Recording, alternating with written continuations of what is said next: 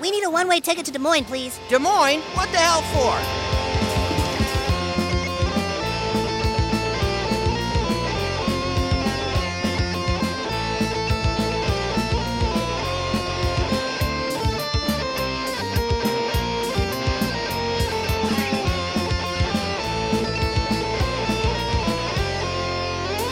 Good morning. It's Sunday, May 17th, 2020. My name is Justin Comer, and this is Rock Hard Caucus. I'm joined as usual by Evan Jones. Hi, hello. And for the first time in about 2 months, joining us, returning, is Chuck Yonda. Hello, everybody. The legend, the returning champ. Yeah, I'm back and I'm better than ever. I used my quarantine time to have a fresh brain installed. I've had it polished several times. I've been listening to the show, and last week there were far too many women on the show, so I've come back, and there's none this week. It's just the fellas now. That's right. That was his only demand for his return to the show. Yeah. So we don't need to get straight to business since this is your first time on in a while. How have you been holding up with the virus problem? Fine. So I've been going to work every day. I think I've missed one day of work since this started. My girlfriend has been laid off for 2 months now, and she recently returned to work in the last couple of days. So I know with me, like, I've been wearing my mask the whole time and everything. It was kind of scary at first to be out there, but after like 2 weeks went by, and you just see like waves and waves of people outside and coming into the store and at the grocery store and at the gas station without masks, you just sort of like, it doesn't bother you as much, I guess, because it's like sort of a helpless feeling that like, well, yeah, you know, these people don't give a fuck. Like, that doesn't mean I'm going to stop wearing mine, of course. Like, I, have an immunodeficiency, so I kind of have to. But I've been good. I mean, my life has changed very little during this, except for like the threat of getting sick. And it's been interesting to listen to people and read stuff about people who are getting ready to return to work. And, I think the anxiety for them is much higher than anything I experienced when this first started, because they've just been sort of sitting and reading all these, all the numbers and like hearing all these stories about people packing the store and the restaurants all the time, which recently reopened here in Iowa, by the way. Right. You can go back to Applebee's and you can have your fucking kick and dipper onion straws served to you by, a college student again instead of picking it up, because that's...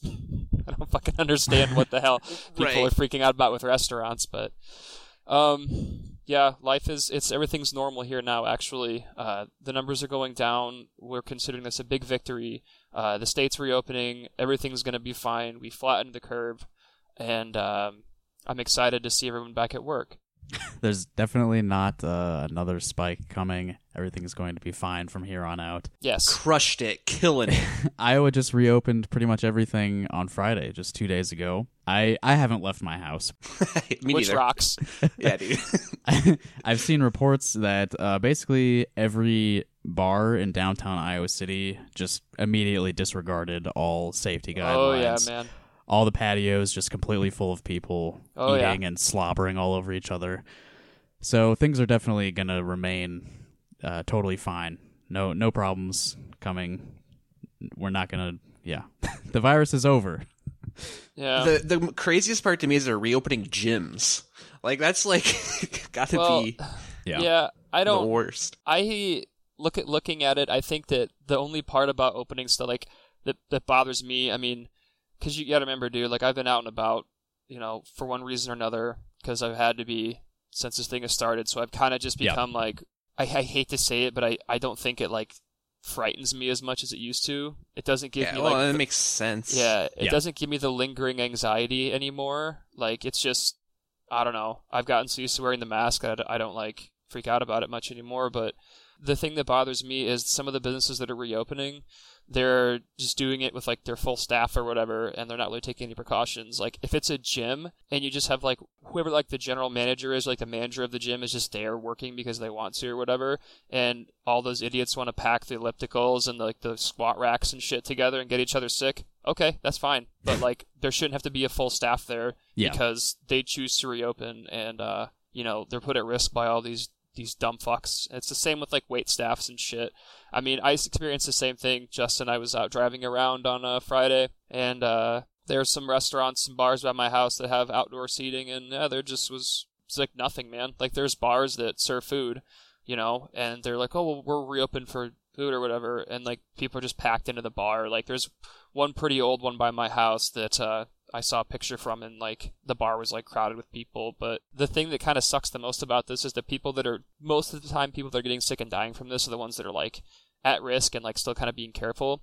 But, like, all these dipshits that are going out and just doing whatever the fuck they want, like, the whole time, a lot of them are, like, sadly probably going to be fine. It's just... Yeah. Well, they're conscious that they're more dangerous to other people. Like... Yeah, and it just depends what they do with it. It's just a complete desire to not have any sort of social responsibility. Yeah, man. Just completely divorce yourself from society. Yeah. Which we do, in fact, live in.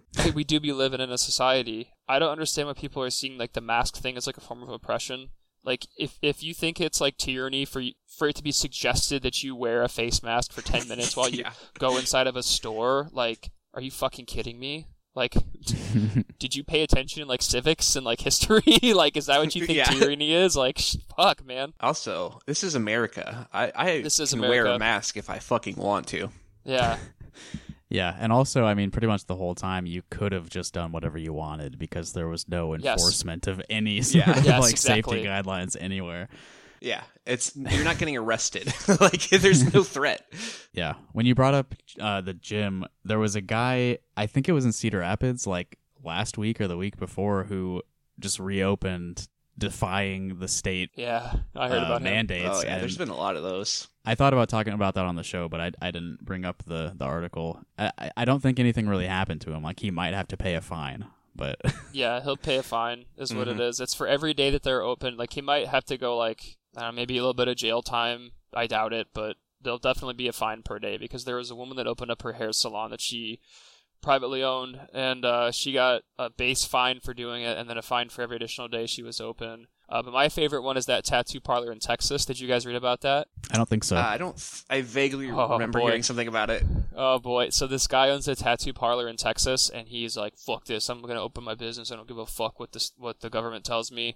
So he got, like, 15 of his, like, 3%er buddies to come and, like, surround the building in the parking lot while holding their big fucking baby bottles with them, wearing armor. And I don't know what ended up happening. Like, I'm sure the police were just like, can you guys, like, leave? Like, we're just going to walk in and give him a ticket if you guys want to just, like, fucking relax for a second.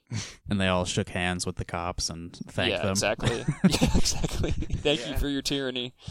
I heard there was an open carry demonstrator in Cedar Rapids, too. Oh, yeah. Tight. At one of the come and goes. The one by my parents' old house, I think. Yeah. I didn't hear about that. That's funny. So before we started the show, we were waiting for Chuck to finish playing Madden, and Madden 2020 on PC, like a sophisticated gamer. That's right. Chuck, you asked me a question about sports. Would you like to ask me again? Yeah. So just preface this by saying, I'm sure some of the listeners, maybe all of them, I don't know that there has been no sports in the United States for quite a while now. And this weekend is a big weekend, today specifically, because we have both a NASCAR race and we have a golf tournament today. I'm sure the ratings will be nice and high for that. So I asked Justin, because I mentioned, like, oh, I'm going to watch the golf today, and Evan's like, I'm going to watch the car race today. And I posed a question to Justin asking him, which one do you think is worse? Or, like, which one do you think is, like, less ethical, golf or automobile racing? Yeah. I know my answer. I think shit. I think the listeners probably know by now I'm not much of a sportsman. I'm happy for you guys that sports are back in a big way today. Thank you. All the sports. These are both kind of fringe sports, too. They are. Like, I only marginally enjoy both, but they're both for elderly white people. Yeah.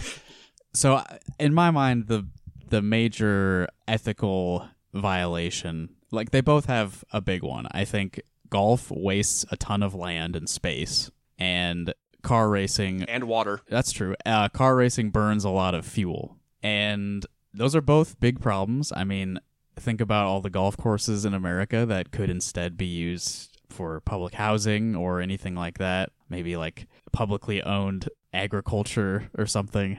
But then the racing, I mean, burning all that fuel is just making all of our climate issues worse. I think like a few years ago, I probably would have said golf is worse. But I think, you know, the existential threat that climate change is presenting to us, I think that racing probably edges it out now. And I will argue too, you mentioned land use. Have you ever seen like an aerial photo of like a major NASCAR circuit? Like not only is the track huge, but the parking lot around it is massive as well. And there's really not a whole lot that can be repurposed to use the actual like NASCAR track itself. Whereas golf, a golf course could be easily repurposed, even though they're both gross misuses of land. And the golf courses tend to be more invasive and more disruptive to the wildlife in the area. But there's also the noise pollution aspect of NASCAR, which causes problems for a lot of areas. I will say NASCAR does have green initiatives. I don't know to the extent, but I do know that they plant like, you know, whatever, hundreds of thousands of trees or whatever the fuck to offset some of the carbon emissions. Is that the guys that like own the oil companies that like own the racing teams that are in favor of that? Or yeah, I think the oil companies more use it to advertise than they do to actually own. Most of the like teams are owned by either like, I don't know, like Joe Gibbs is one. He's like sports legendary NFL coach. Rick Hendrick is just like a car dealer. Like a lot of them are like car dealers. A lot of the team owners are like guys who own a bunch of car franchises or car dealerships. Yeah. The roots of NASCAR are pretty good, though, actually, as well. I was going to say, also, NASCAR has a much more working class. That it does, roots. Yes. Yeah. For better or worse. And I also do use E85 ethanol, which we, as Iowans, we know that we endorse. The ethanol industry is, there's no problems there. It's not like a Band-Aid or like a PR effort to make us feel better about consuming fuel. Yeah, we all directly benefit from the sale of E85, so we, you know, fully endorse the burning of corn fuel. Start your engines, gentlemen. Yeah. But there's also a lot of problems with golf. Like I said, like the water thing, I think is a big issue, especially because like a lot of the golf courses are in like places like Arizona where there's like a high percentage of retirees or like rich retirees, and also places that have like big problems with like water and drought and like where to get water from, and you know like the extent to like it takes to like irrigate an entire I know it's a lot. Like it's a big problem. Those resources could be used a lot more like equitably, obviously. So both are bad. The only good sport is hockey. Yeah. How wasteful is hockey, do you think? I would say hockey is not very wasteful because ice is just resurfaced. It's like redone completely from time to time, but an actual ice rink is just resurfaced by the Zamboni. The only thing that I would say, the only knocks I would have against hockey is it's mostly like racists that watch hockey. It's very inaccessible. I mean, it's funny that everywhere. Well, yeah. Well, the thing is, it's very inaccessible to like normal people. It always has been. To play hockey and to do it well, you have to start very early, which involves having to pay for ice time. Coaching's very expensive. Team fees and club fees are expensive. I think we've talked about this before on the show.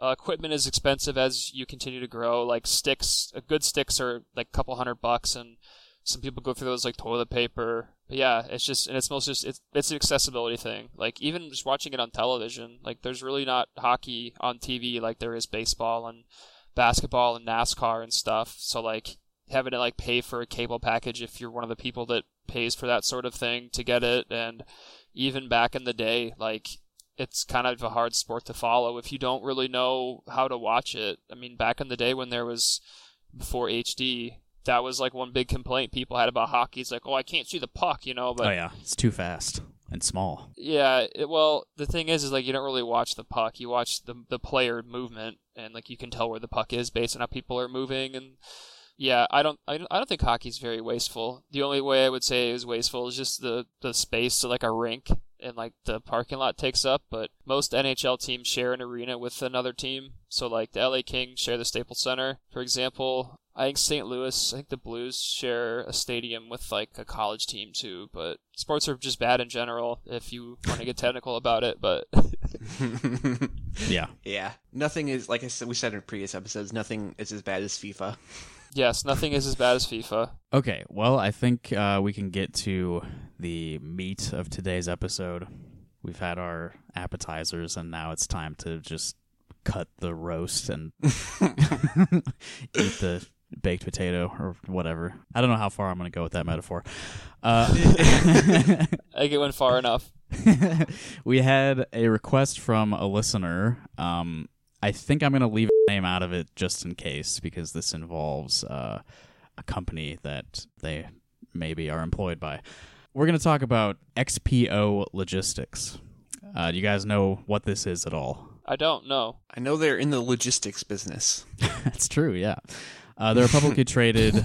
they're like a trucking company, basically, just moving stuff around the country. They're a pretty big national company, actually international. They've got a lot of stuff in Europe as well. Last time I checked, I've got a screenshot from their Wikipedia page. Revenue is $16.65 billion. Operating income, $821 million. Total assets, $14.13 billion.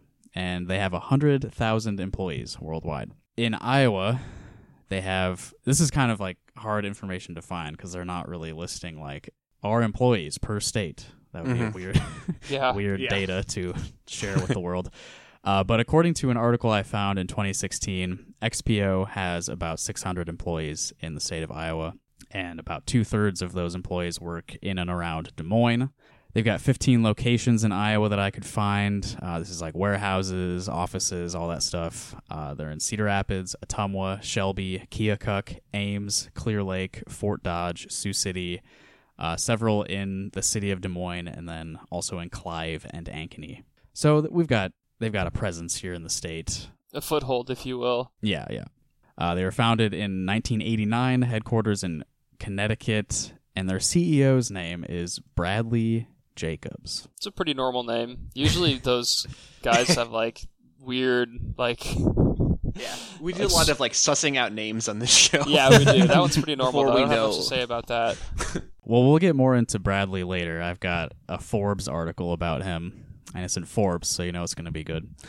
But before we talk about Mr. Jacobs, the CEO, I've got an article here from KSHB, which is a local news organization in Kansas City. And this is about how XPO had been responding to coronavirus at the beginning of April. This was published April 6th. So it's a little old now, but I think it's going to be relevant to the conversation. The headline is, Trucking Company Reports 300 on Pandemic Leave. Employees complain about lack of PPE. This is written by Andy Alcock. If we want to talk about names, there's a good one.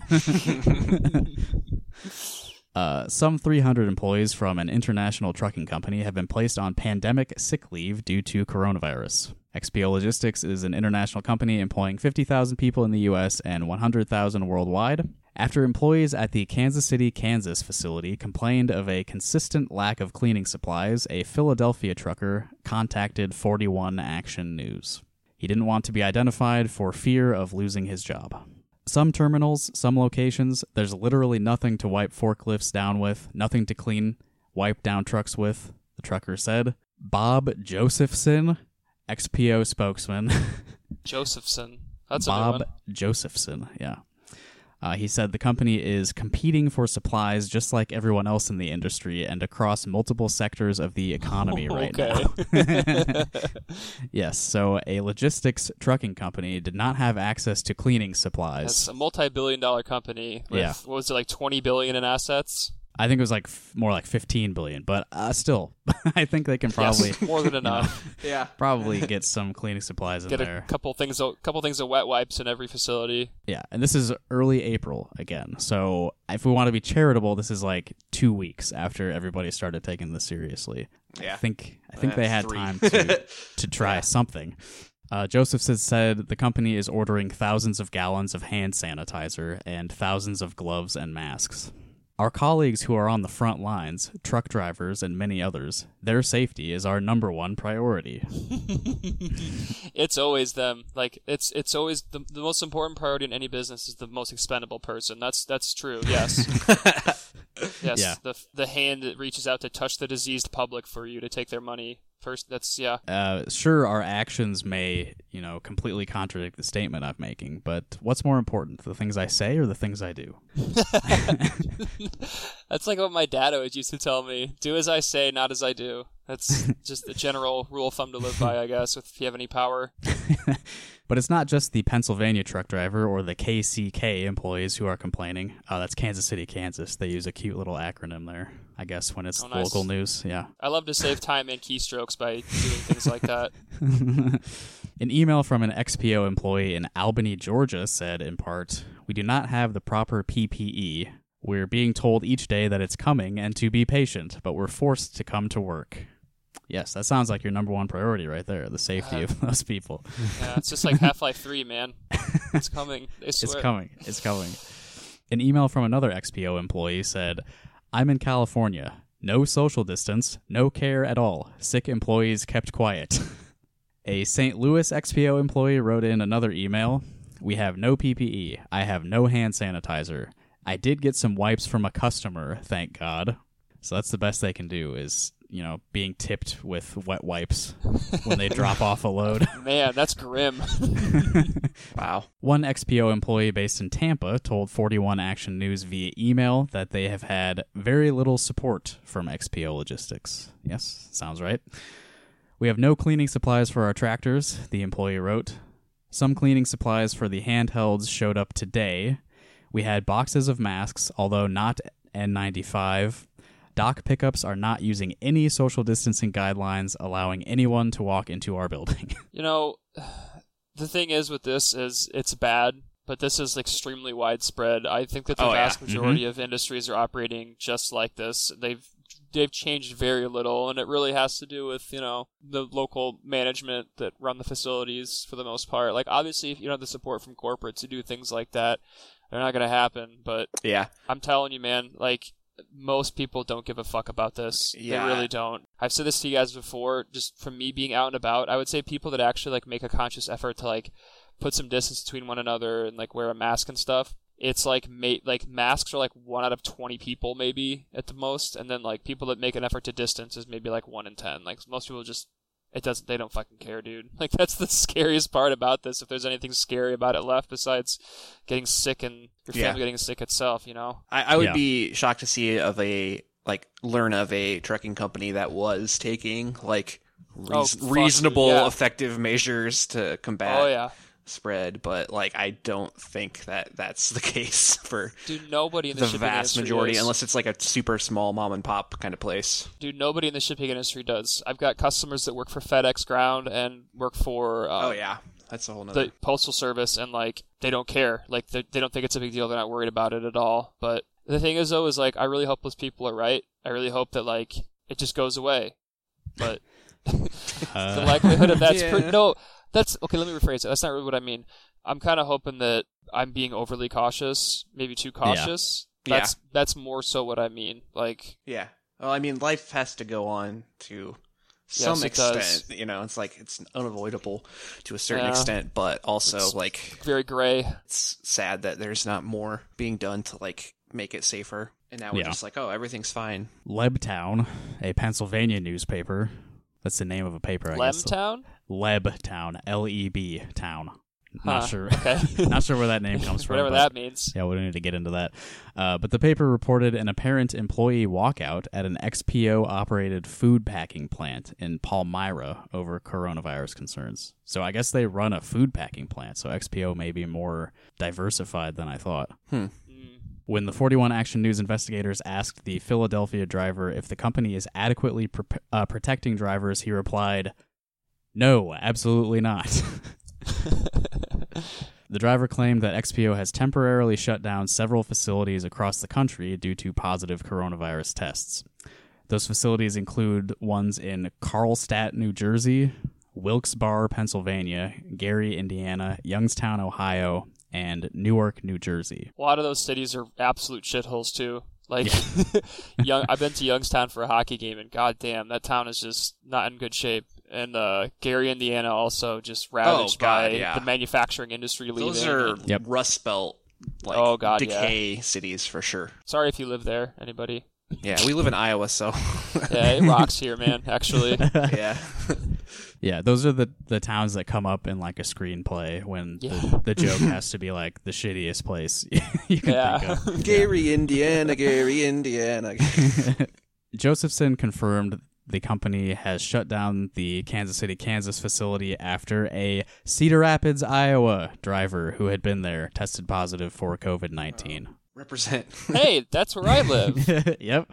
I know where that is. Yep. So they shut down the Kansas City facility because a driver who lives here who had been at the Kansas City facility tested positive. But from what I've heard, the Cedar Rapids location did not shut down. And yeah, Josephson did not specifically confirm any other facilities have been shut down. He said, "We've had facilities shut down because of positive cases. You know there have been reports of that." He provided video of thorough sanitizing. Wow, that's the proof right there. We made a video. Look, we sanitized. In most cases, we are finding it really only takes a day or so to get the sites thoroughly sanitized where there's a positive case and get them back up and running. Yeah, don't worry about the employees, though. They just can come right back to work. There's no need for them to stay at home for a few weeks to, Employees said it might be too little too late. A social media poster noted that an employee was sick on a recent Friday and wasn't confirmed positive for the virus until 9 days later, and that's when the cleaning took place. Right. Nice. So somebody had been, sick for over a week, and they didn't clean the facility until the positive test came back. Yeah, one thing that's been maddening about this is like they don't talk at all about the incubation period for the virus or like any of that. Like it's not even like it was a thing that was covered in like March, but since then it's like we've like forgotten that it takes like sometimes 2 weeks for symptoms to even present themselves. So it's like there's a lag in all of the reporting on all of the testing. Not to mention that they're not even testing enough people to begin with. Like it's fucking insane. You're contagious before you show symptoms. Right. You can be contagious before you show symptoms. Mm-hmm. And also, like, sanitizing isn't going to do shit anyway. I mean, it might to a certain extent, but it's like airborne. Your face, it's like touching your face, like putting your fingers in your mouth like a child. Like, maybe then you have some reason to worry, but... Yeah. Well, honestly, all of this just sounds too complicated. It sounds too inconvenient for these business owners. It's too hard on the economy. It's really best that we just do nothing and wait for it to go away. It's just the flu. Yeah, these multi-billion-dollar companies are just too powerless to do anything. I know. Like, I feel bad for them, man. I know what it's like to be mildly inconvenienced. I mean, that's why I've been staying home for 2 months. Because I know I'm going to forget and just touch my face and, like, stick my finger down my throat in public. And I feel like wearing a mask... I do that too. I've been more... If I wear a mask, I'm like, I'm not touching my face. Like, it's a reminder to not touch my face. Yeah, Which the mask I guess does they're help. saying, like, the opposite, where people are, like, want to adjust it and all that. You get used to it, man. Like, Yeah. I especially, like, I've got a beard, so, like, it's really itchy, but I don't know, man. The more you wear it, the more you get used to it, and then, like, like, I accidentally walked into the gas station the other day without it on, and, like, I felt naked, and I was like, oh, fuck, like, I didn't even realize that I didn't put it back on, and, I was like, well, I don't want to, like, walk back to my truck and then put it on and walk back in, because I don't know, I just didn't want to do that, but it's weird, man. Like, it feels weird to be out. Like, being outside without one, I don't really wear one when I'm, like, outdoors or anything. But, like, if I'm going in a fucking building, I'll put it on. Yeah. Right. Yeah. So I'm not same. breathing in, like, the farts and the coughs of everybody that's been in there. That is a good question. I think it's inconclusive. I have heard that feces can spread coronavirus, or it does contain some coronavirus materials, but I don't know about farts. But it would seem to be a logical next. It's like the only way that coronavirus can spread is through farts. So, like, anytime you, like, hear somebody pass gas in public, I have just massive panic. Like, your significant other farts while they're asleep, and you're just like, uh-oh. Like, crawl out of bed. Oh, no, it's too late at that point. Yeah, I think that's a symptom as well as increased flatulence. Oh, yeah. I think a lot of people have, like, digestive issues with it. Oh, that's actually true? Yeah, it is. I saw a video the other day. It's very disturbing, honestly, about all of the different ways that it can present itself. Like, basically, it depends on, like, how you're exposed and, like, where and, like, whatever. But like, there's different parts of your body that are more susceptible, that have like the ACE2 enzyme that it attacks. So there's a lot of people. A lot of people get it like digestive symptoms as well. Did you guys know that they're able to like trace a couple different like strains basically of the virus, and they determined that every positive test in Iowa all came from like a strain in New York? Yeah. I mean, they've been tracking it. Yeah, they're speculating that every single case in Iowa stems from people that came from New York or people that were in New York. Yeah, like a large. Yeah, I saw some of the stuff about that. And also, I saw that Andrew Cuomo's calling it the European virus or some shit, because they also did testing and they found out that the origin of the virus in New York was not China. Please say Italy. Please say Italy. Oh, yeah, it was Italy or Spain or wherever those New York folks had their vacations. The Philadelphia driver said employees aren't being told when someone has symptoms. Instead of decontaminating right away, they're waiting days for positive test results, the trucker said. The driver also said company employees are aware of the past positive test at the KCK facility and concerns there. Okay, so company employees are aware, all right? Yeah, and that's usually about as far as it goes before it dies on the table. The extent of that statement? They're talking about it there where no one wants to touch the freight coming from Kansas, the trucker said. But I'm betting they are forced to touch that freight anyway. It's not just XPO Logistics facing the issue of supplying employees with PPE. A letter sent to President Trump on Friday from the Owner-Operator Independent Drivers Association had, and this is in all caps, "Help, Mayday, 911," in big bold letters at the top of the letter, because truckers don't have the PPE they need. The letter claimed, as a result, the nation's entire supply chain is at risk. That's the end of that article. It ends on a very bleak note. Good, that's realistic. Yep, and this was, again, early April, so I'm sure we're experiencing the fallout of XPO Logistics not taking precautions for their employees. But let's look upwards to the top of XPO Logistics. As I mentioned, I have a Forbes article on their CEO, Bradley Jacobs. This is from 2018. This is a couple years old. This is a piece by Antoine Gara. That's kind of a cool name. I like the name Antoine. Yeah, good job on the name. The headline of Antoine's article is, "Better than Amazon? How Bradley Jacobs turned a $63 million bet into a $12 billion transportation empire." Nice. I love to do that myself. I can't wait to hear this article. Yeah. I like to gamble. Yeah, gambling owns. I like to go to the blackjack table and put down $63 million. Yeah, just as a bit. If I'm lucky, this will turn into $12 billion by the end of the night. Always bet on black. To that listener who requested this discussion, you know who you are, and this next segment is for you. Decades ago, Bradley Jacobs studied math and piano, classical and jazz, at Bennington and Brown before dropping out to make money. Yeah? I like this guy. We're on sentence 1, and I'm already... Now the balding 61-year-old CEO of XPO Logistics invokes that background to explain how he's parlayed sequential roll-ups in the gritty businesses of garbage collection, heavy equipment rentals, and delivering stuff into a $2.6 billion net worth. All of which he's probably never lifted a finger for. Like, I wonder how many garbage trucks this guy's on the back of, or like how many packages he's sorted and put into trucks. And oh, yeah. He's in the gritty business of garbage collection, which I haven't watched much of The Sopranos, but I know what that means. Yeah. Waste I'm in the management. sanitation business. Wink, wink. Anyone can buy a company. You just have to sign a contract and wire the money, he says. Anyone can buy a company. He's right. You just wire the money that you just wire the magically money. made appear by having capital.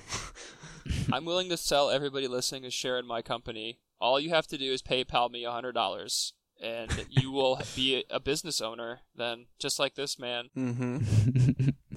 We'll include that in the show notes. I do keep seeing ads on Facebook that's like, find out how Rock Hard Caucus can apply for benefits for, for COVID relief. Yeah, we're going to get a small business loan. Yeah, dude. Yeah, hell yeah. I don't think we have to pay it back either, right? So let's just get as much as we can. We got to pay all our employees. Yep. Mm-hmm. But conceiving how those acquired company parts can be integrated into an organically growing entity takes a special creative talent. I don't even really know what that sentence means. If it's organically growing, do we really need you, though? Like, you could just... It just happens on its own. Yeah. Life finds a way, right? Yeah. This is a quote from Mr. Jacobs. Even though I'm not writing a song, I'm thinking of ideas that are abstract. It's a combination of math and music. I'm visualizing them as clearly as I possibly can in space and time, and then actually executing on them. Dude, that sounds like a prospector post. That's really funny. This is like... Visualizing math and music. This is like literally why these guys think they're successful. It's like, oh, like I'm more eclectic than my competitors. Yeah. Like it's like Elon Musk disease. Like I'm not successful because I had like huge structural advantages in capital. I'm successful because I was good at math. Yeah, I didn't have my family's. I'm not a musician. I'm not an artist, but you know, like the art really, you know, it speaks through me through the company, the trucking company that I own. I went to music school for a semester before dropping out, and that's what makes me really good. That's my unique talent that I bring to the table here. If that sounds a tad highfalutin, consider this. In September 2011, Jacobs' family investment firm ponied up $62.5 million to gain control of Express One, a Michigan-based freight expediter, doing $170 million in sales a year. Okay, I'm considering it. He renamed Express One after its XPO stock symbol, moved its headquarters to Connecticut, and over 4 years spent more than $7 billion on 17 acquisitions. Today, XPO stock trades at 102, giving it a market cap of $12.3 billion for a compound annual return of 38% under Jacobs' watch. That's more than double the S&P's return and better than Amazon's. Is this all Forbes is? I've never read a Forbes article. Yes. It is. And obviously that rate of return is going to be like just consistent forever. It's not like, okay. Jacobs' own stake is worth $2 billion, making up the bulk of his fortune, which includes a 50-acre Greenwich estate, a 17,000-square-foot Palm Beach waterfront mansion just down the road from President Trump's Mar-a-Lago. Sweet. I wonder if they're buds. Probably. In one sense, I'm sure. And a starter modern art collection with works by Picasso, de Kooning, Calder, and Lichtenstein. Oh, wow. And a lovely cottage with bunk beds in it and a trapdoor leading to a cellar on Little St. James Island. Yeah. This guy is highfalutin, man. He's got Picasso's and he's got a property near Mar-a-Lago. I love the word choice there. A starter modern art collection. It's like these Pokemon cards. Yeah, he got the base card set. Yeah. I think that says a lot about the type of people that Forbes are writing these articles for, and the type of readers that this publication has to talk about a starter art collection. Excuse me, sir. I was guaranteed one holographic art piece of art, and I didn't get it in my starter set. I would like a refund, please. Please give me my millions of dollars back. Dude, I would love a holographic Liechtenstein. His art would look really cool, shiny like that. I'm skipping a couple paragraphs here because it's just a bunch of numbers again. Okay, here's a quote from an analyst. Back in the 1990s, I wrote reports saying FedEx is a technology company disguised as a transportation company.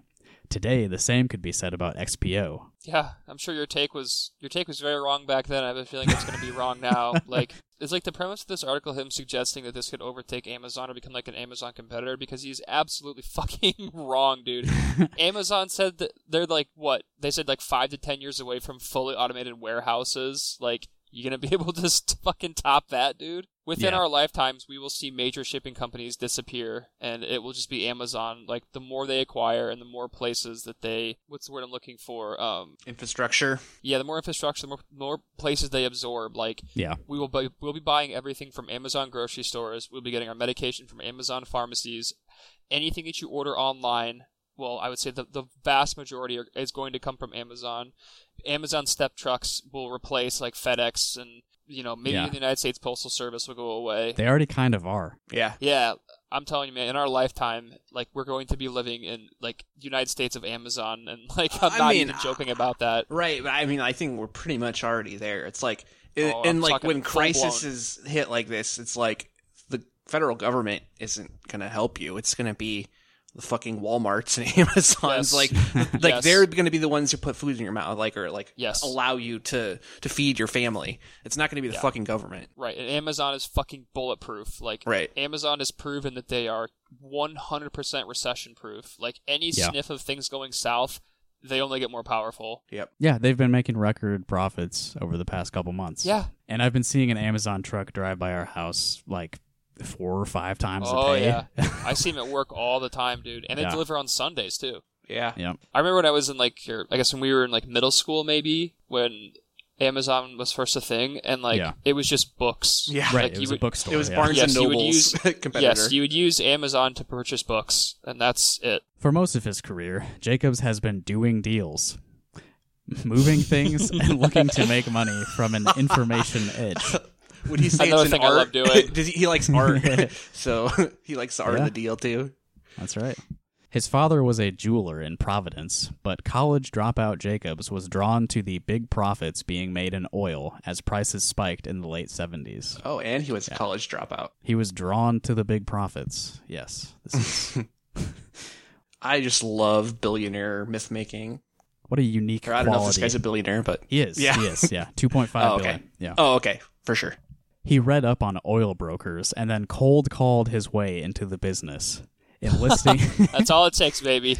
enlisting the legendary Ludwig Jesselson. That's a good one. Head of commodity house Philip Brothers as a mentor. Oh yeah, I know him. He's an absolute ledge.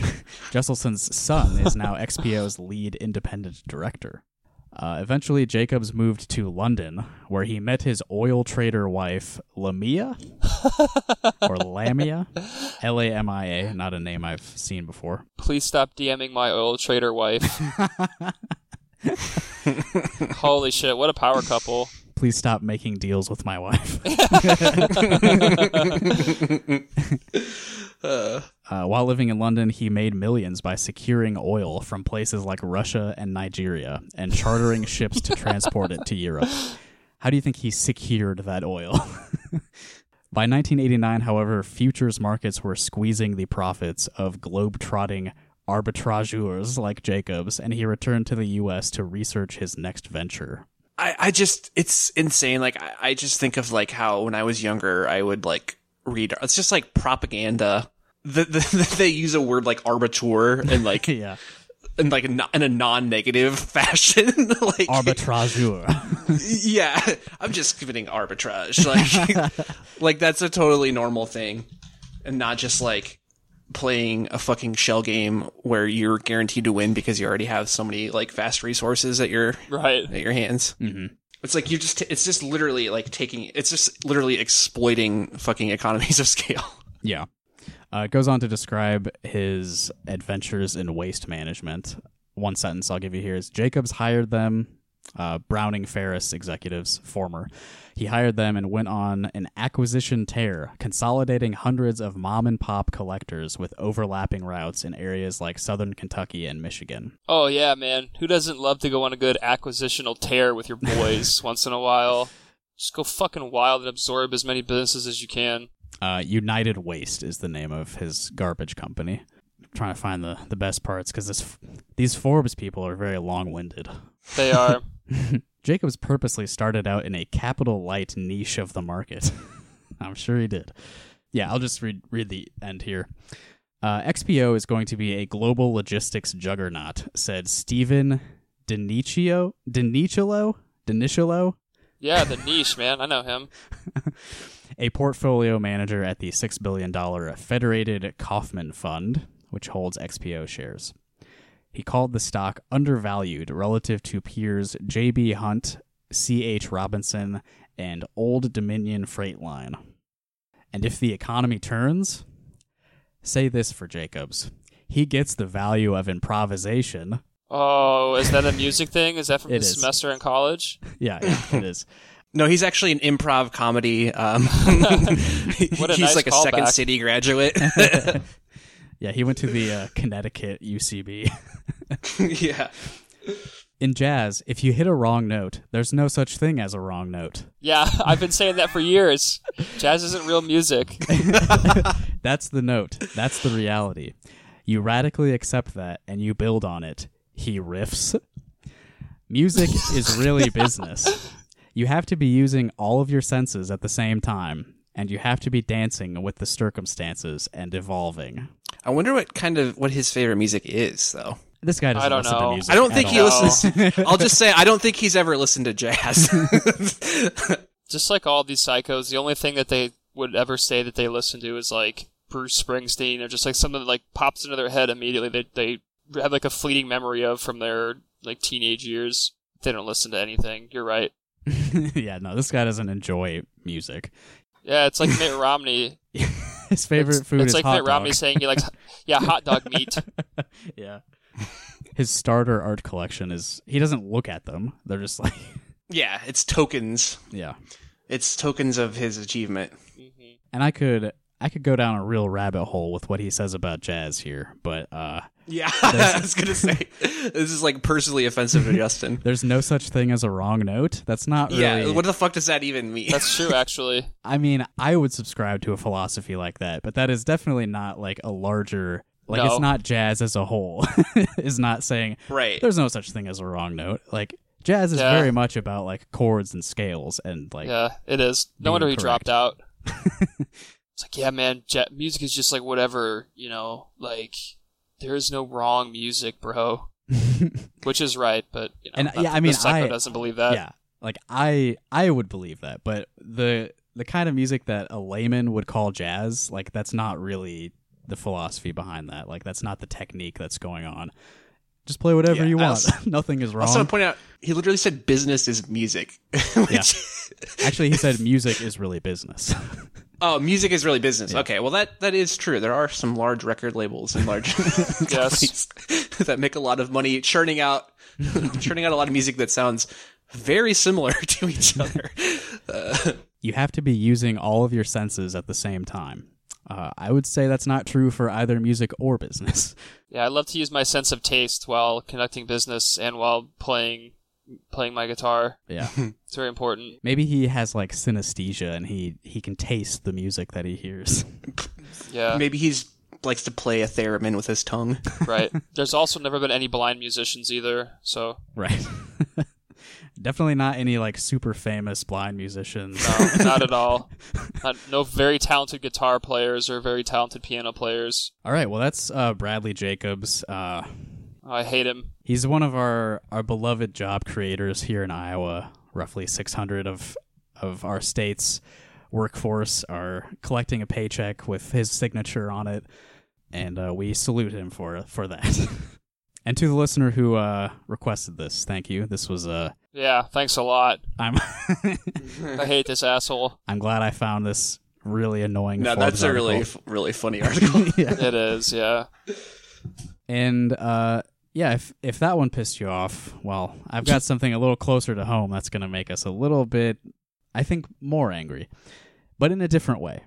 So this was published in the Press Citizen just a few days ago, May 14th. It's written by Richard Cherwitz. That's a fresh one then. Sweet. He is a PhD. He has a PhD. He's a communications professor at the University of Texas. The reason that he has a column here in a local Iowa paper is that he holds 3 degrees from the University of Iowa. So he's got some roots Sick. here. Yeah. That must mean he's really smart, right? Yes, for sure. His intelligence will be on display with the words that we discuss shortly. Okay. Cool. So this is a guest opinion piece from Richard Cherwitz, and it's called A rhetorical model for addressing the COVID-19 pandemic. A rhetorical model. Rhetorical? Where are you going with this, Richard? We could just speak it out of existence using our superior logic. Any predictions what he's talking about here? A rhetorical model? No fucking clue. Though I will say you can spread it very easily by speaking. Maybe stay away from the rhetoric. Yeah. It's also very interesting that the COVID scientists refuse to debate me in a public setting. Yeah. All right, well, he gives up the game pretty quick.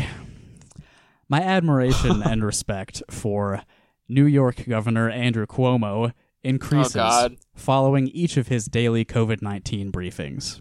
As a scholar of political communications for more than 40 years, rarely have I studied a political leader who so thoroughly understands how to respond rhetorically to a health crisis.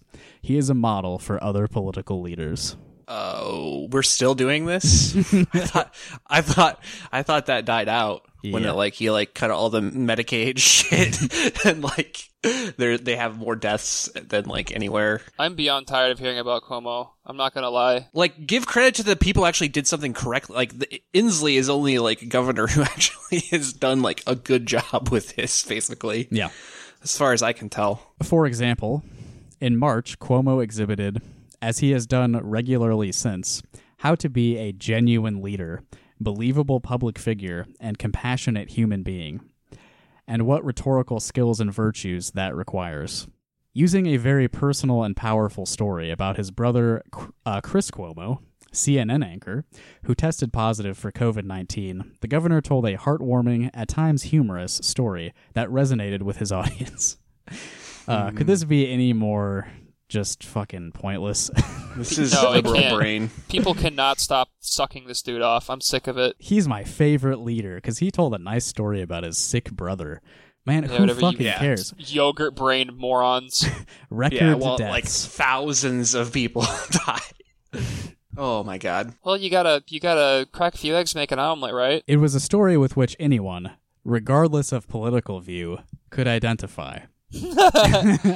Reaching across the aisle. My favorite thing to do. Let's pause there. How many would you say MAGA voters identify with Andrew Cuomo's leadership and his rhetorical style? You think they're coming over to his side of the aisle because of the way he speaks? No, surely. Cuomo used this personal narrative to document concretely how to challenge people calmly but firmly and decisively to take the pandemic seriously, hence behaving in a disciplined manner that is respectful to others. And I mean, we're going to be doing this over and over again, but if we move beyond the rhetorical strategy and look at maybe the material effectiveness of his leadership strategy, specifically with getting New Yorkers to take the pandemic seriously, didn't we say earlier that it's been traced back to New York, pretty much all of the Iowa cases? Yes. Yeah. And I believe we looked at a map earlier which showed all of the people traveling from New York all over the country. Yeah. He did a great job keeping those people quarantined. The diaspora. New York diaspora. If anything, MAGA people would love that because he's letting them live their lives and exercise their rights to travel. So that's actually good. Well, and also, the fucking New York state politics is, they're, one of the most corrupt states. Just because they are so heavily Democrat. It's ridiculous the way that Democrats don't think that, in heavily Democratic states, there's, no corruption. The red state corruption is specifically red states. It's exclusive to red states, yes. Illinois is famous, too. Yeah, Illinois is the most corrupt state in the union, and it's entirely Democrats. And, Cuomo's he's a, austerity fucking hawk. He's a fucking conservative. Yeah. Just because he's got a D next to his name, he doesn't care. He cares more about corporate fucking donors than he does about fucking people. Come on. He and his administration helped the Republicans gain control of the state legislature over in New York, if you were not aware of that. Yeah, they do the fucking gerrymandering. They fucking consolidate power the same way Republicans do. They just do it with a fucking smile on their face. He's kind of the worst of both worlds because it's New York has just devastating deaths from coronavirus, so completely ineffective on that front. And then he also sort of puts on this persona of the strong man. So it's in terms of in terms of what we were talking about, like, regardless of political view, you have to respect his rhetorical strategy. It's like nobody who takes the virus seriously should respect this guy because he totally like fucked up and the state is dead. And then nobody on the right is going to be like attracted to him because the way he talks about it, it's like, yeah, we shut this shit down, like we took it seriously. We're the big government stopping you from going to Applebee's, you know? Yeah, absolutely. But let's get back to what Richard has to say, because he's a big fan. Moreover, Cuomo daily portrays his own humanity, thorough grasp of the facts, and awareness of what must be done to get us through this difficult moment in our country's history. In addition, the rhetorically astute balance demonstrated in the governor's discourse of personal narrative with the needed response to the pandemic is superb, providing an archetype of successful messaging in times of crisis. Successful messaging. Yes, that's what's important here. Yeah, that's the real test. It's the real measure of how successful a politician is. Yeah. Of special note is the fact that Cuomo regularly and candidly acknowledges what he doesn't know. Something that increases his ethos and allows him to be taken more seriously by his constituents. I'd question that. Yes, absolutely. No, I'm pretty sure that's only for media guys. Right? Like, Yeah. oh, look, he's being humble. He's showing humility. I can write about this. I can use this as a hook in my next article.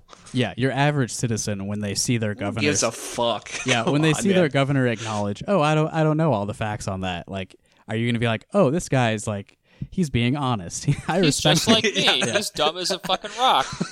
No, it's like, you motherfucker, you idiot. Yeah, I love watching Kim Reynolds personally. She has all the answers and really puts me at ease about the situation in our state. Oh, yeah. Cuomo is cognizant of the fact that people would rather hear the truth, no matter how bad or harsh, than to remain confused and in limbo. He appreciates the significant categorical differences between facts and emotions. Ah, yes. A man of logic, I see. He chose correctly. He chose logic. Yes. As well as data and politics, frequently reminding his audience of Joe Friday's catchphrase from Dragnet. Holy shit, how old is this guy? Anybody? Anybody know? I've seen a couple episodes of Dragnet when I was like 10. Yeah. Isn't that show from like the fucking 50s? Yeah, this is again like this is an old people reference for sure. Yeah. Yeah. Has a cool theme though, like the intro. I remember the intro. That's Yeah. good shit. That was cool. Da, da, da, da. Oh, yeah. Da, da, da, da. Joe Friday's catchphrase from Dragnet. Anyone care to take a guess? Always wipe twice. I'll go with Chuck. All right. Joe Friday's catchphrase from Dragnet was, "Just the facts, ma'am." Okay. That's we all cool. remember that. Yeah, Of course. we all say that all the time because Yeah. we all idolize the Dragnet star Joe Friday. Yeah, and we all agree what the facts are also. Right. Yeah. I totally value data over politics and facts over emotions. Yeah, there's no way you can twist the data. There's no way. That's just pure data, baby. No way to represent it differently. Facts do not care about my feelings, and I respect it. They do, however, care about mine. The governor's briefings are rich in easy-to-digest visual data and consistently decry the natural and unproductive tendency by politicians and pundits to spin information about and blame others for the coronavirus pandemic, all of which prevents solution of the problem. By contrast, Cuomo routinely marshals a rhetorically powerful case for why people, regardless of partisan perspective, should stop exploiting the current crisis by turning a health issue into a political one. He's done a bang-up job there. Good luck. Yeah. While some perhaps rightfully take issue with Cuomo's failure to respond quickly to the COVID-19 pandemic, perhaps rightfully, yeah, it cannot be denied that, unlike Donald Trump, his communication provides an effective rhetorical response, revealing strength, personal resolve, love, compassion, and honesty. What a fucking measuring stick, man. What a moron. I love being alive right now. This is the best time in history to be alive, by far. Possibly better than the bubonic plague.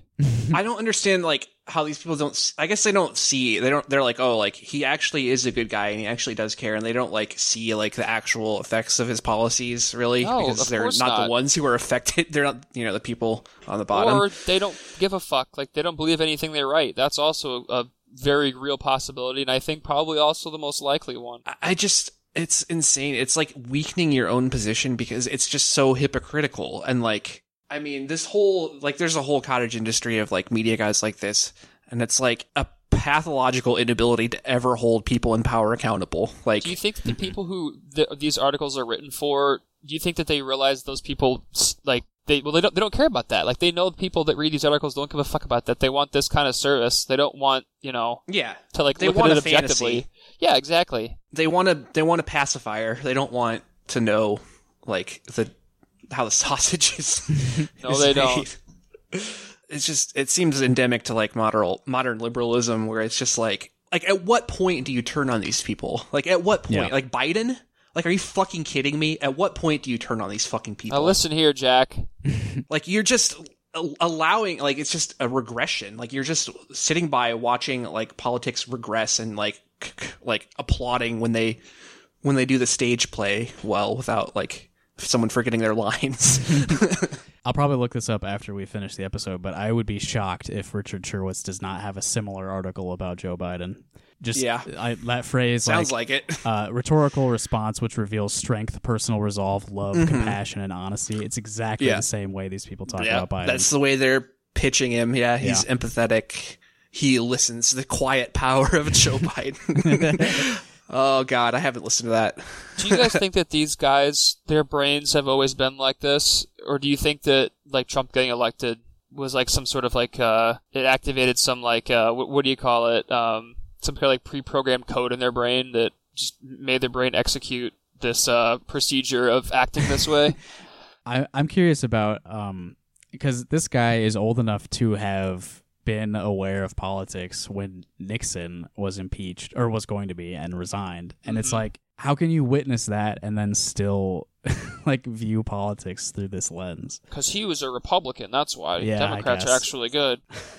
Yeah, I would say these people are generally like very privileged and like genuinely probably do like, when there's a Democrat in office, they're like genuinely convince themselves that like, oh, like I'm doing well, like they're doing good things for people who are doing less well than me.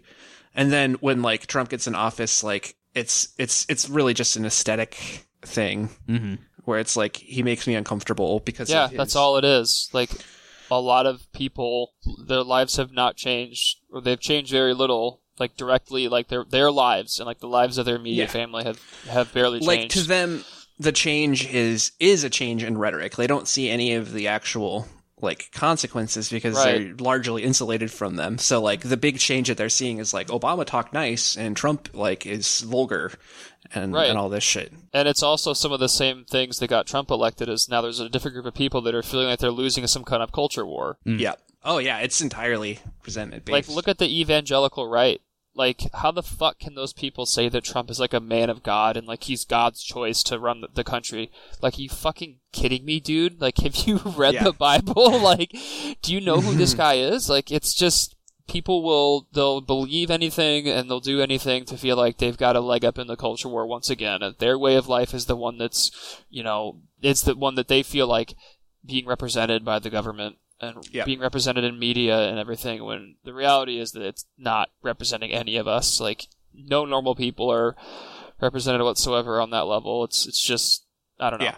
And again, the Democrats are better than the Republicans in some aspects. But the problem is when the rhetoric doesn't match their actual actions, they are the ones who look like the biggest fucking hypocrites, and then Republicans hammer them on it. Yep. And it's true. It's true. Like, I'm sorry, when the Republicans attack you for being a hypocrite, they're not always wrong. Like, and they're unafraid to do it. Like, they'll fucking they'll throw any punch at you. For a lot of people. The people who are on the fence, people who don't have strong ideological convictions. Yeah, if there's one thing the Republicans are very good at, it's just delivering absolute fucking haymakers to people when it comes to just, like, tearing them apart. Like, they don't give a fuck, dude. Like, they're cage fighters, man. Like, they don't... And both parties are hypocritical, but, like, I feel like the modern Democratic Party is pretty much defined... That's, like, the only thing that defines it, really, is hypocrisy. Yeah. Put simply, Cuomo illustrates how to balance what Aristotle, in his rhetoric, called ethos, pathos, and logos. The persuasive appeals Aristotle. most needed during a time of crisis. He's putting those 3 degrees to work here. He's read Aristotle, really is. guys. This guy knows what he's talking about when it comes to talking. Yeah, now he's got my attention. Cuomo proves what communication scholars have known for years, that in addition to fact-based policies, crises require a fitting rhetorical answer. As academic research reveals, rhetorical responses often impact the effectiveness of a chosen policy. Okay, I guess. What about, is the policy working, though? That's right. That seems like a better way. That seems like a better way to, like, solidify your political gains by actually having, like, instead of just talking good, than, like, actually helping people. Mm-hmm. That might actually make them get them to vote for you. I mean, this is this guy's area of expertise, and I wouldn't completely dismiss the importance of, like, being able to communicate to constituents and stuff, but it does seem like the policy itself is actually important. like real world effects that you have on people will probably make more of an impact than what you say on TV. But that's just me. Yeah. Imagine if we had a president of the United States who here we go. who, instead of promoting himself, spewing false as well as dangerous information, attacking others and refusing to take responsibility, could lead in this manner. What if we did have that and then it led directly to Donald Trump? Not only would that reduce the severity of the COVID-19 pandemic, but it would help unite a politically divided nation. Yes, the mean man on TV. If Trump wasn't being a meanie on TV and calling her Greasy Nancy or whatever, like, things would be much better. I would love to hear him pull that one. Dude, if he comes out on stage at the debate, if he, like, calls her, like, Greasy Nancy or, like, Oily Pelosi and just, like, brings the pillow with him and throws it on stage during the debate and is like, all right, Sleepy Joe, I think it's time for you to take a nap. Like, I'll fucking vote for him, man. That shit rocks so hard. Parody. Who gives a shit anymore? Stella said in the last episode, too. Yeah, we're getting dangerously close to voting for Republicans. As a bit. Yeah, we do not actually endorse voting for Republicans. No. But I would say... We barely endorse voting. Yeah, exactly. There's basically nothing we can do on the ballot at this point, so... It's not right now, not this year. Yeah, it's fun to joke about. So that's Richard Sherwitz's article, just praising the rhetorical leadership of Andrew Cuomo over there in New York. I would like to point out that as somebody living and working in Texas with and writing for a local paper here in Iowa, maybe he has, like, more important things he could be writing about than fucking Andrew Cuomo. Wow, like, that's maybe right. Maybe you could talk about the Texas state government or the Iowa state government, who... that's quite the triangulation when you think about it. Yeah, definitely. I mean, he just has to focus on, like, something happening 1,000 miles away and talk about how, wouldn't it be nice if someone like Andrew Cuomo was in the White House? Oh my God. Jesus Christ, dude. Write about something real. It really wouldn't be nice either. Like, it objective, like, for the majority of people, this is a repeating pattern, but I don't think it would be very nice.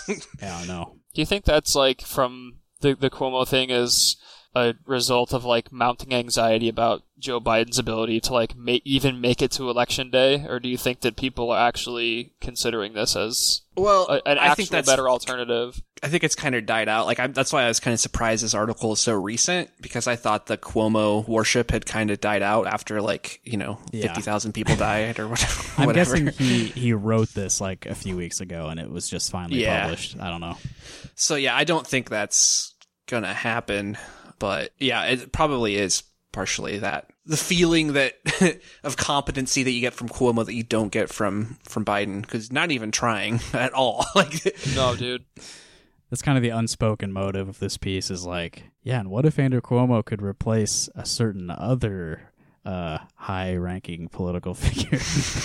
Yeah. Especially when you focus on rhetoric. I mean, like I said, like, this is what people are saying about Biden, that he's, like, effective at expressing his empathy and love. But yes, I mean, he'll be the healer in chief instead of the divider in chief. the truth of the matter that people like this are not willing to like confront publicly in a piece like this is that Joe Biden is not an effective communicator in any way at all. Like he cannot speak or like conduct himself in an interview at all for more than like 45 seconds. That's been his like Achilles heel for his entire career. Well, and also just being a shithead. But like it was like he was notorious for gaffes. Like that was a thing. Like when Obama even shows him, was like, is he gonna fuck up and say some dumb shit? Which I mean, he definitely did. Yeah, bumbling Biden. Yeah, man, this rules. I'm glad that it's turning out this way. The election. I've said this before in our DM that if they just like okay, so I think I said it before on the show too, but like the absolute funniest thing, the most hilarious, like dumbest, just ridiculous outcome to anything is typically the most likely anymore. So part of me, and I know we've talked about this before, would love it if after all of this that we've gone through with the caucus and the primaries and COVID and Joe Biden, if he just drops out and we just get Hillary again as the nominee. Oh, part of you would enjoy that? I think I'm... Oh, God, dude, yeah. I think probably all and I would also would enjoy that. Yes. After everything we've been through, it's just Hillary again. Yeah, like the past 5 years. Yeah. And you know what? She probably has a way better... She would win. She might. She has a better shot than Biden, I'll say that. Well, the Republicans... I don't know. The Republicans already have the Hillary playbook, and she's done nothing to make herself any more likable in the last 4 years anyway, so I don't think that she'd have a better shot. But right, but this time Trump has actually been president for 4 years, and so like the contrast is a little bit different. Well, whose support do you think would have dwindled more in the last 4 years? I know Hillary's not president, obviously, but like... Yeah, I mean, she's trying to maintain her public image as like much as possible with her podcast shit going on Howard Stern. Oh, I forgot about her podcast. Did Howard Stern ask her to get on the Sybian? I don't believe so. Have But you ever been molested as a child? yeah, it's really funny, the Howard Stern, the way his career has gone. I know. Now he's like the safe. It's safe enough for Hillary to go on his show. What a world. He's like a tamer Bill Maher now. Yeah. Yeah. That's true. That's a good way Bill to put Maher it. is more controversial than Howard Stern, for sure, at this point. All right. Well, I think we've talked about all we need to talk about today. We got through a couple of very fun articles. Yeah, I had a blast. Yeah, I was thinking I might have an on-air meltdown today, but I didn't get quite that far. I just said some bad words as usual. So I'm glad I was able to keep myself composed. You know, like my idol Andrew Cuomo. Yeah, I was able to employ an effective rhetorical strategy on today's episode. I'm really glad that Chuck was available to come back on the show today. absolutely. Well, like I said, my brain's been repaired and I'm ready to go. Welcome back to the fold, Thank you. Chuck. Thank you for having me. You guys this show's been very funny. It's been nice to listen to. I just haven't really felt like being on or doing anything like getting mad and, you know. Right. I just didn't feel like doing this for a while. It wears you down a little bit. Yeah. A little bit. I mean, plus I'm still like going to work and shit, so it's just like, I don't know. It sucked, but yeah. I mean, we're all gonna die, so you know the state's reopening, so I'm back on the show. It doesn't matter. Everything's fine. We flattened the podcast curve. Yeah. We did our best without you, but we're glad that you're back, and now it's time for the golden age of Rock Hard Caucus. Yes, the age without women on the show. What if Bernie would have won? That'd be so. I can't even imagine that anymore, dude. Like it just feels so far in the rearview mirror to me that I can't even think about what it would be like anymore. I could barely fathom it when it was like a possibility, you know? Right. Yeah, you were the smart one, because in the first episode you said that you thought it was going to be Biden, and we were like, I don't know, man. He sucks at campaigning. I did say that. Yeah. That's right. Yeah. And then we were based. I mean, I was looking pretty good for a while there. I mean, I called him in like 4th place, and he got 5th in the caucuses. Yeah. To be fair, it was the Iowa caucus that we were talking about, not who would get the nomination. Yeah. True. But, true. You know, I'll still take that as a victory. Another big win for me. Congrats. Yeah, I don't think anyone. I don't think anyone really saw this coming. Except maybe the Democrat part, the yes. DNC. The only thing that I saw coming was just probably getting fucked again. You guys know that I'm usually not super hopeful about things like that or very optimistic, but for once in my life, I was leaning far more towards something good happening than something bad happening, and I was quickly reminded as to why that's a foolish way to think about anything. Just remember, whatever the dumbest outcome is now the most likely. Like, think of something that's like, okay, what do you guys think is the stupidest possible outcome to the COVID crisis? Not the saddest, but the dumbest one. That basically it all just evaporates and everything's fine from here on out.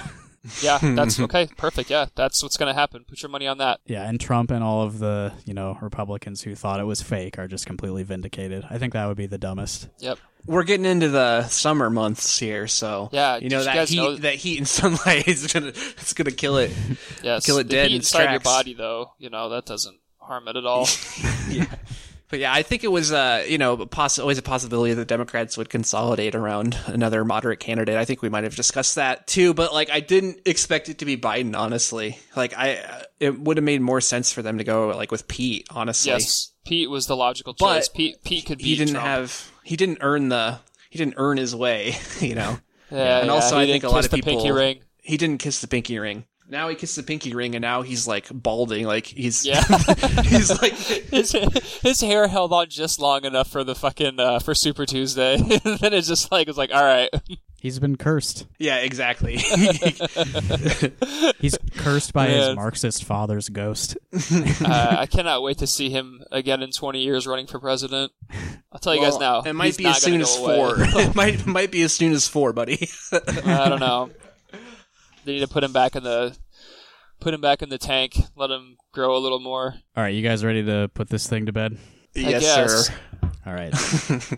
Hey, if you haven't checked out our Patreon, you might enjoy that. I'm almost done reading through Joseph Dobrian's first novel. I'll have episodes. That shit is getting wild. Yeah. That last episode was uncomfortable. Yeah. I haven't listened yet. How many pubic hair references are we up to? 2. And what was the over-under? 7? I believe it was 5.5. Ooh. Okay, I haven't listened to the new one. I'm wondering if it's going to ratchet up a little bit. Ooh, okay. Yeah, we'd need a lot of pubes in the last. Yeah, you're looking good so far. Who's we? Yeah, I don't. The last episode with Rock Hard Caucus official artist Ali High was probably the worst thing I've ever recorded in terms of the things that I said into a microphone. Yeah. Oh, I've got to listen now. So yeah, it's good. Ali is great. Yeah, listeners, if you want more of our show, go to patreon.com/rockhardcaucus. Episode 9 will probably be out later this week. We'll see. But thanks for listening. As always, if you want to get in touch, you can reach out on Twitter @rockhardcaucus. Natalie probably monitors an email inbox at rockhardcaucus@gmail.com. We don't get a lot of emails, so it'd be fun to just flood our inbox. So Natalie has a lot of reading material. But that's it. Rock Hard Caucus is adjourned. Thanks. See you later. Goodbye. Bye.